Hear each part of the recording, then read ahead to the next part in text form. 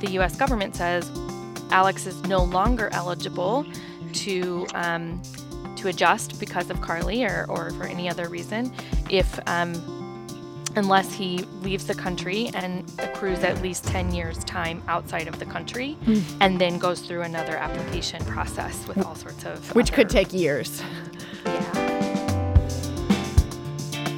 It's just like, I don't understand why they can't, give him the option to stay, because, all they're doing is taking a perfectly good household and ripping it apart. This is St. Louis on the Air. I'm Sarah Fenske.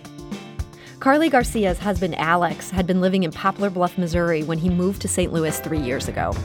He was a married man, a father of 5. His wife and his kids are all American citizens, but he is not, and immigration authorities told him to report to be deported. Well, instead, he came to St. Louis, and he sought sanctuary in Christ Church United Church of Christ in Maplewood. He's been living there ever since. And joining me to talk about it is his wife, and that is Carly Garcia. Carly, welcome to the show. Hi, thanks for having me. And we're also joined today by Sarah John. She's the executive director of the St. Louis Interfaith Committee on Latin America. Sarah John, welcome. Hi, thanks so much for having me. Sarah, can you give us the short version of a very complicated legal saga? What got Alex Garcia to the point of ICE seeking his deportation 3 years ago? Yeah, so thank you. That's as you said, a complicated question, but I think the simple answer is that Alex, like millions of others, has entered this country more than one time, or in their initial attempts, right, like crossed the border, got deported, came back, removed. It is seldom, in my experience, sort of like one and done sort of situation, which could take us down to a longer conversation about how we have constructed border policy and laws since the early 90s and arguably before that. But so Alex came to this country almost 20 years ago, and shortly thereafter, I think, met Carly and fell in love, and they were going about their life. And after they got married, they did, they followed all the right steps. They were doing everything the right way. They found an attorney. They were trying to figure out what paperwork they needed to file so that Carly could adjust Alex's status, since Carly's a U.S. citizen. And so then they had an unfortunate conversation with Nicole Cortez, who is their attorney, is also the co-founder of the MICA project, the Migrant and Immigrant Community Action Project. And she kind of said, look, Alex is in a situation where, like millions of others, where he has what's called the permanent bar, right? So based on U.S. law, because he has been removed and re-entered, the short answer is the U.S. government says, well, Alex is no longer eligible to adjust because of Carly or for any other reason unless he leaves the country and accrues at least 10 years time outside of the country and then goes through another application process with all sorts of which could take years. Yeah. Okay. Yeah. And I think it's also helpful, Sarah, to mention or to think about what going back to Honduras looks like. And we've spent some time last week looking at what has happened in Honduras in the last 20 years. And I'm sure some of your listeners are much greater experts on Honduras than I am. But there has been a coup d'etat. There has been a repressive, aggressive, violent dictatorship. And going back to that country in the place that Alex grew up and the way his family, some of his family still live there, doesn't seem to be a viable option for him or certainly not for their 5 children. So, Carly, it all feels very hopeless, but claiming sanctuary, what Alex did, this is such a bold move. Do you remember when you first heard about the option where he would claim sanctuary and basically take up residence inside a church? Well, when I first heard about it, I was very unsure of it because, to me, it was a huge move that I was scared of. I was going to be depending on people, strangers that I've never met to help keep my husband safe. So sanctuary was in the beginning not an option for me. And then I got to thinking, what is the option? The only other option other than sanctuary was for him to leave the country. Mm-hmm. And to be gone for 10 years, not just that he'd have to leave. I mean, that's a long time.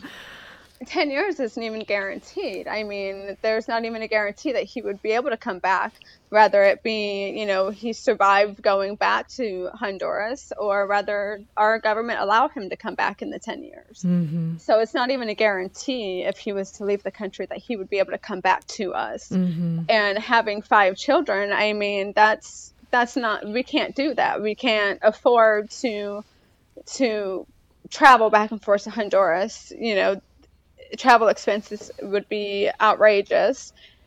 And I mean, he's a perfectly good husband, a perfectly good father, hardworking man. And, he pays his taxes. He helps the community when he can.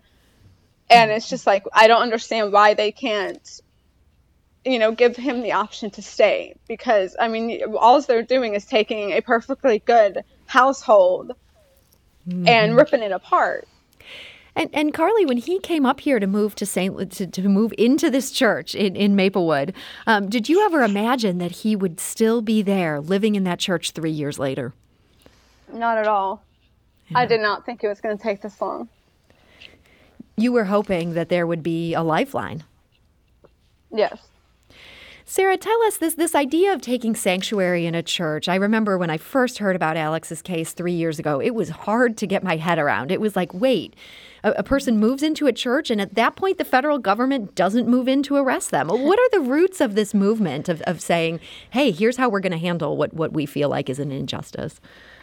Well, I also was not an expert, and nor do I consider myself to be an expert on this very ambiguous, rather thin protection. I think what's helpful when we look at sanctuary, what's helpful to understand is that in some ways, what we're doing is using this tool as a way to hold up the moral dilemma that we are confronted with in how immigration policy is functioning in the United States today.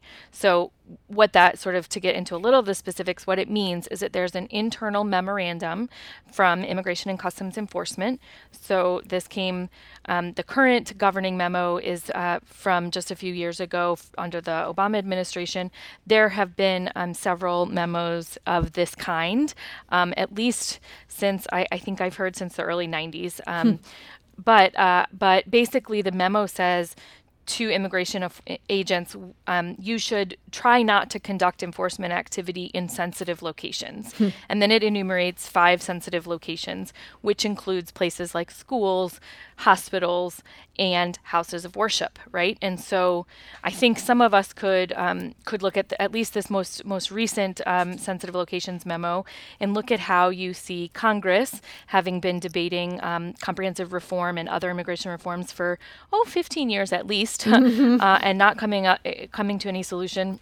And looking at the executive branch being able to say, okay, well, what do we do to sort of stand in the middle, right? Where, yes, it needs to be from Congress. What's our responsibility in the meantime? Let's try to at least keep people safe in some of these sort of origin story of democracy, right? The right to freedom of speech, the right to worship, right? Think of those sort of like the constitutional founding principles, right? So people should be able to worship without being afraid that they were going to be prosecuted or persecuted while they're there. And so that's what the sensitive location sort of like tool behind it is, just an internal memo. I will also just share briefly that the memo is about 3 pages long. So as you can imagine, that does not provide a lot of detail. It's also just a memo, right? So we have seen prior to Alex entering sanctuary, and certainly in the last 3 years, ways that the federal government has sort of chipped away at those already slim protections. And like many other memos, those can change. And so I think what many of us feel and believe, and certainly when you meet the people of Christ Church, this is also an expression of their deeply, profoundly held beliefs about how we need to treat other people. And so offering sanctuary and standing with Carly and Alex in this moment of injustice is inseparable to how they live into their Christian values. We're talking today to Sarah John. She's the executive director of the St. Louis Interfaith Committee on Latin America. And we're also joined today by Carly Garcia. And her husband, Alex Garcia, has claimed sanctuary in a Maplewood church. That's in order to resist deportation to Honduras. Carly, I understand you recently moved to St. Louis along with your kids. Was this an effort to get closer to Alex, to be able to see him more frequently? Me and 3 of our children moved to St. Louis. 2 of our children are still in Poplar Bluff, living with their mother. But my move to St. Louis was due to my health. The separation of Alex, the stress driving back and forth every weekend. That's 3 hours one way. Does it add a different kind of stress to be so far from home and be with people that you didn't know well prior to this whole situation? It is. All of it has definitely taken a toll on me and my health. The stress has been really hard, mostly because, I've never left Poplar Bluff. So leaving everything I've ever known to come here to St. Louis was really hard. Very welcoming. St. Louis has been good to me and our family. I have very, very huge thanks to the St. Louis community and the support that they have shown for our family. But it has been very hard for me.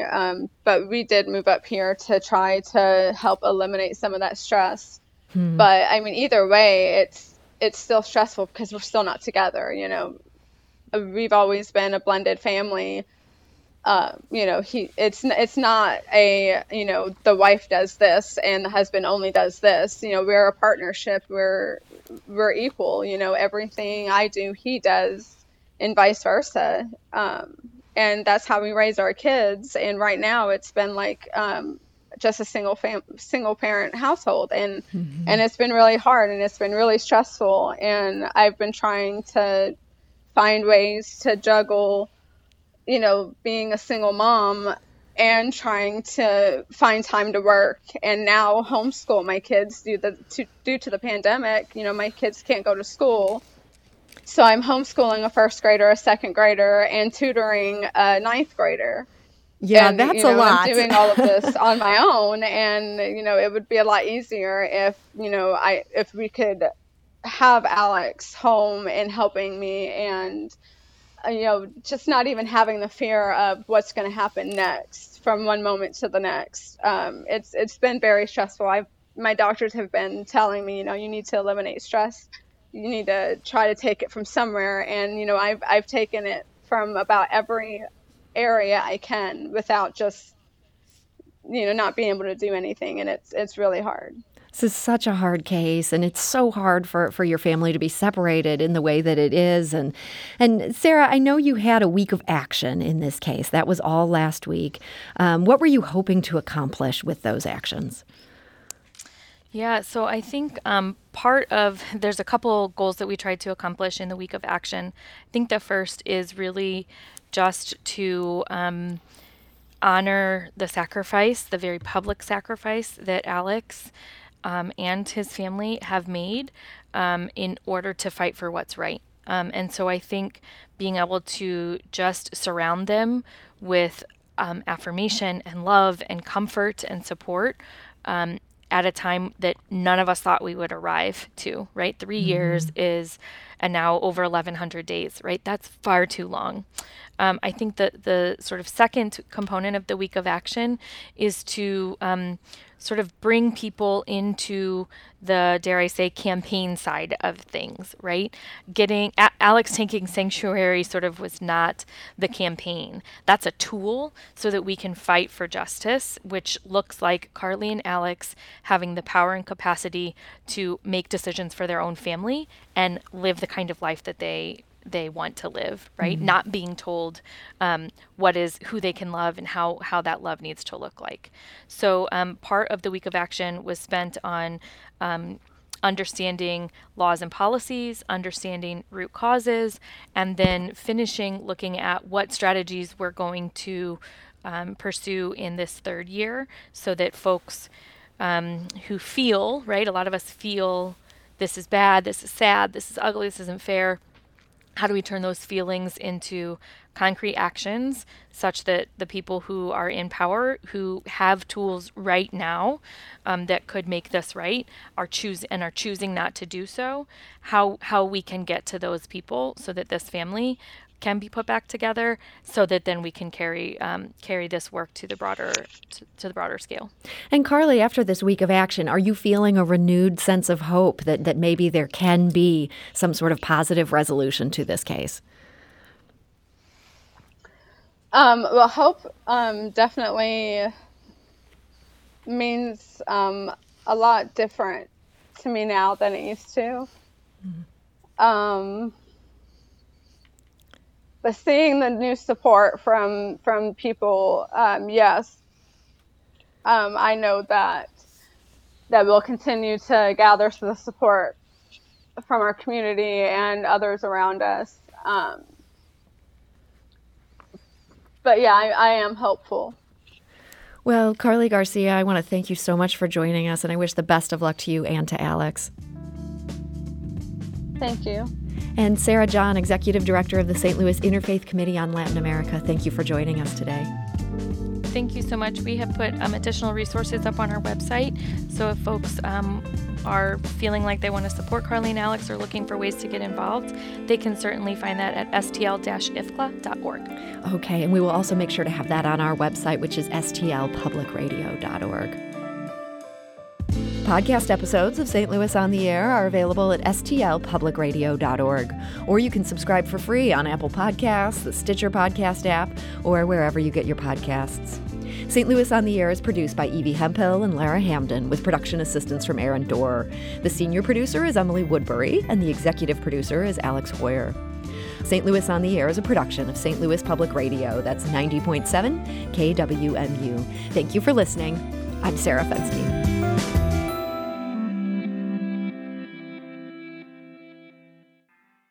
Support comes from the Missouri Forest Products Association, committed to conservation and careful management of the state's forests to make them more resilient and better habitats for wildlife.